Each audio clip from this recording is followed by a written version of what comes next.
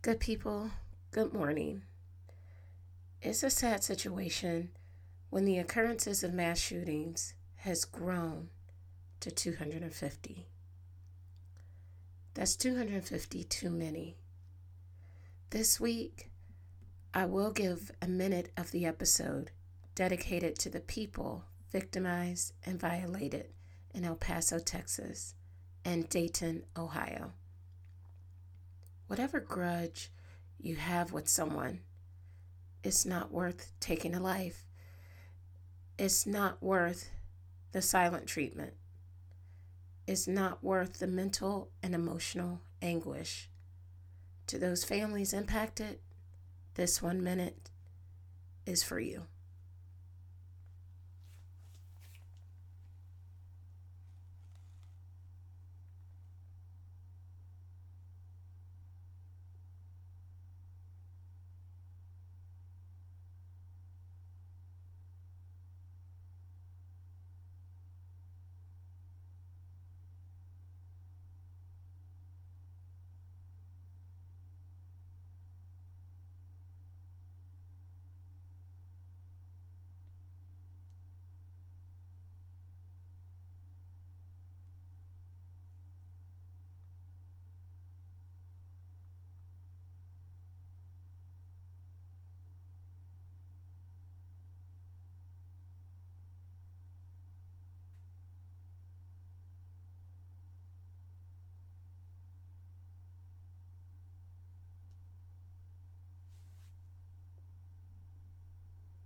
The Midweek Muscle Podcast.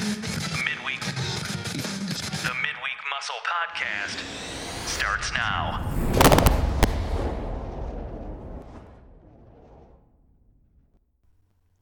Hey, good people, this is Jay-Z bringing you your dose of the Midweek Muscle.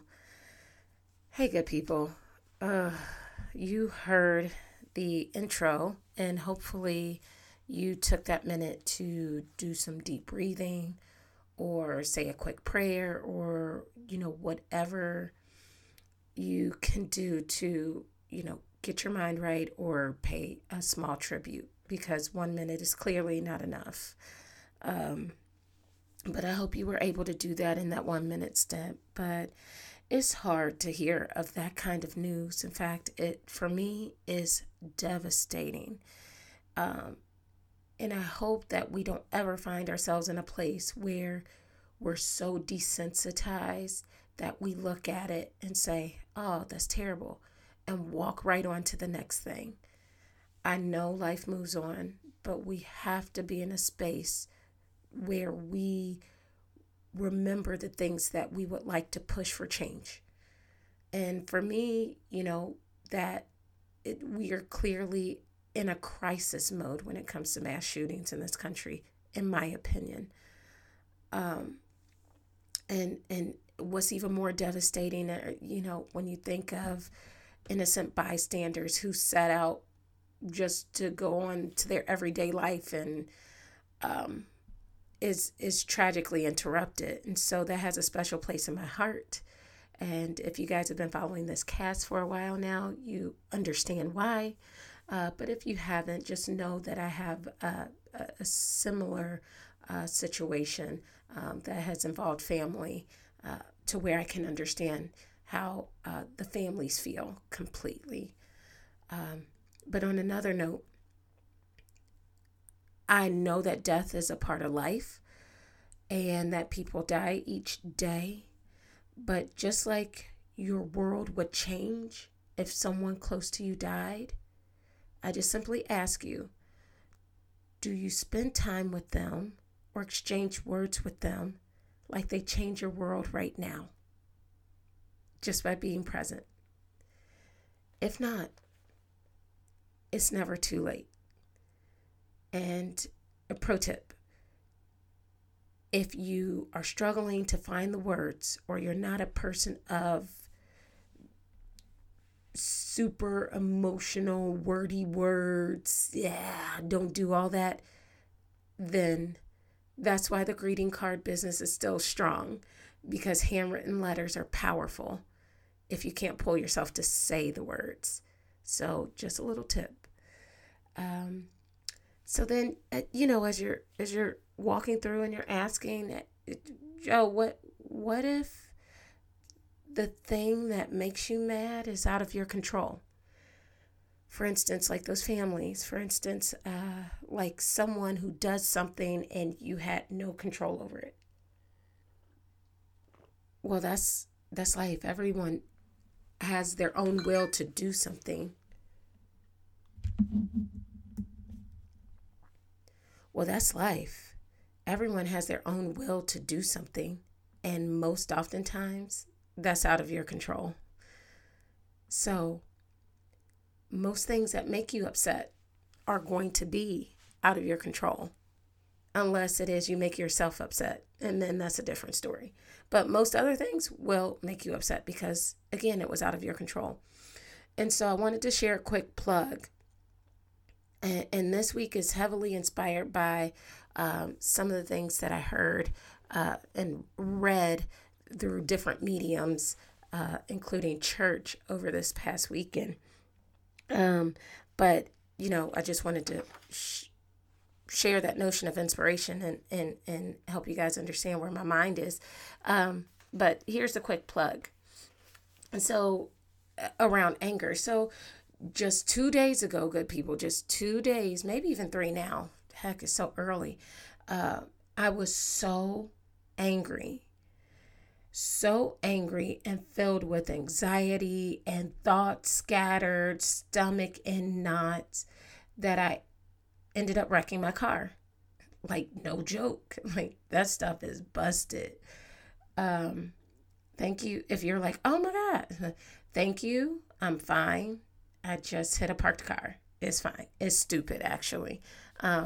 If you must know more, the cars that they make that are, I don't know, maybe 2010 or newer.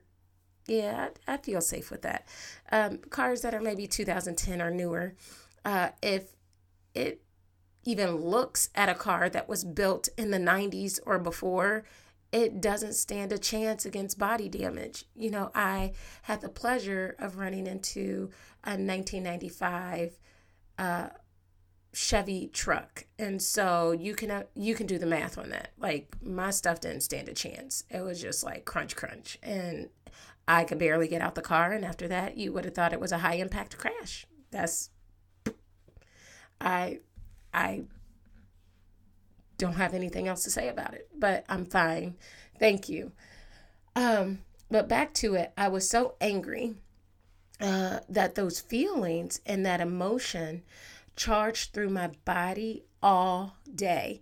And it charged through my body so much, like I was powered up. Like when I think about the way that I was able to function, I was functioning, but I was functioning mostly in negative ways.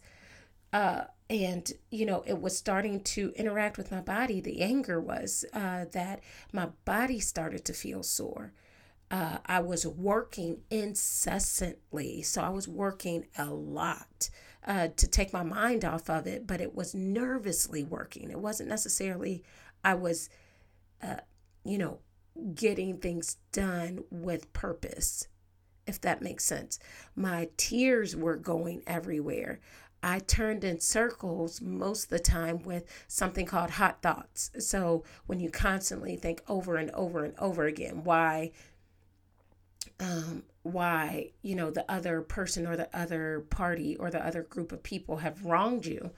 Those are hot thoughts, like when you're constantly replaying the negativity over and over again. And so I turned in circles with those hot thoughts all day. And let's be real, I only slept but for about an hour. And that was it. And that's no sleep at all.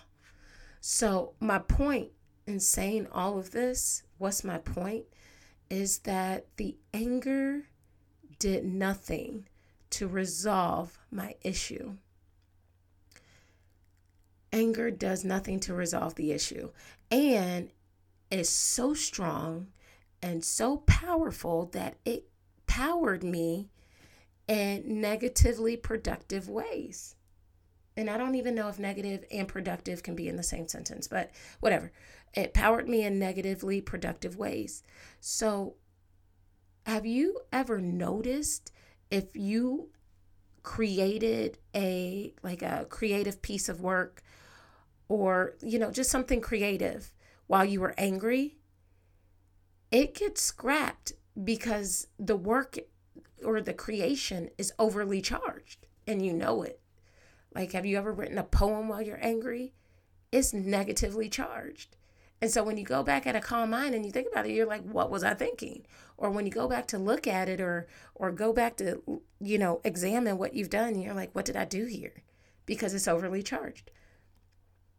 Whereas creative works created from sadness, those tend to be the most successful pieces, because sadness tells the true story that anger simply cannot. And if you really want to do more research into this, please have at it. There are chemicals in the brain that make these things happen, and the research is out there, and it's incredible. So I encourage you guys, if you have time, to check it out. But why can sadness tell the story that anger cannot? And why does anger charge you so negatively? And it's simply because anger stimulates two responses in the brain, and arguably three, but anger stimulates two responses in the brain. One is fight, two is flight, and the arguable third one is freeze. So either you fight and you match the aggressive tone, or you match the explosive behavior, which can potentially be dangerous. You flight, or get yourself out of the situation, run away, avoid it, or you freeze and you just allow all this time to pass you by without letting any emotion go for how it made you feel, how to cope through it, how to get over it, or simply letting the other party know, like, hey, I feel upset. And that's real, y'all, because a lot of us may hold on to anger that's misplaced. A lot of us may hold on to anger that might be misplaced. And so in any measure, staying angry takes a lot of energy. I read a quote by Carlos Castaneda, and it was powerful in the moment, because it said, we either make ourselves miserable or we make ourselves strong. The amount of work is the same. And I'm like, dang, that's so true. So when I was thinking about my moment of being so angry, I said, hey, listen, I read that and I said, you know what? Out of the things that I know, I can't pull myself to be not angry right now, but I understand that if I stay in this place, nothing productive gets done and I start to deteriorate. And so just thinking of that, it makes me think of what is done cannot be undone. So rather you are the victor or the victim of that totally absurd circumstance where you're angry, which rightfully so, you're allowed to be angry. But rather you're the victor or the victim, wishing negative karma on the ones who have angered you. It may help you to cope, it might help you to get over it, but it doesn't help you to heal. And I say that too because I'm like, why? Well, why say that? And it's because of these three reasons. One, because the way anger charges our minds or bodies, wishing negative karma on people is not going to help you heal. Two, because anger is generally the second emotion. Sadness is generally the first, but it's funny that we will act on anger first, and sadness, we often don't give that emotion the time it deserves. And three, because God says to love thy neighbor as thyself, and wishing for people to run into a negative karma, if you will, means that you are not willing or loving your neighbor the way you would will or love for yourself. So I'll leave that right there to do the math. So, good people, stay mad if you want to, but it takes a lot of energy. And like I said, anger happens. But anytime that passes after 24 hours, anger is a choice. And I just ask that you remember, every choice you make will either create opportunities for you or strip opportunities from you. In the case of anger, because you're so negatively charged. So from this moment on, you can cope and you can choose. And someone may have stolen your power. And here's another thing around power. We've got to stop thinking that it's just physical. Power can be exercised mentally and emotionally as well. And we can be defiant against, no one steals my power. But if no one has stolen that power from you temporarily, why'd you ever get upset? So if you found yourself in a place of being upset at someone has temporarily taken some of that power element out of your control. That's all. And that's dense. So maybe I extract that in a different episode. But someone may have stolen your power temporarily. May have. Remember, the key word is may have. May have stolen your power temporarily. But the strongest thing that I can say about that is that may have happened. But you, good people, are not powerless. In fact, you are powerful beyond measure. Once you can learn to let anger go and move forward in the steps necessary to cope and heal. And so for that, love y'all. Thank you for the time. And as always, let's go.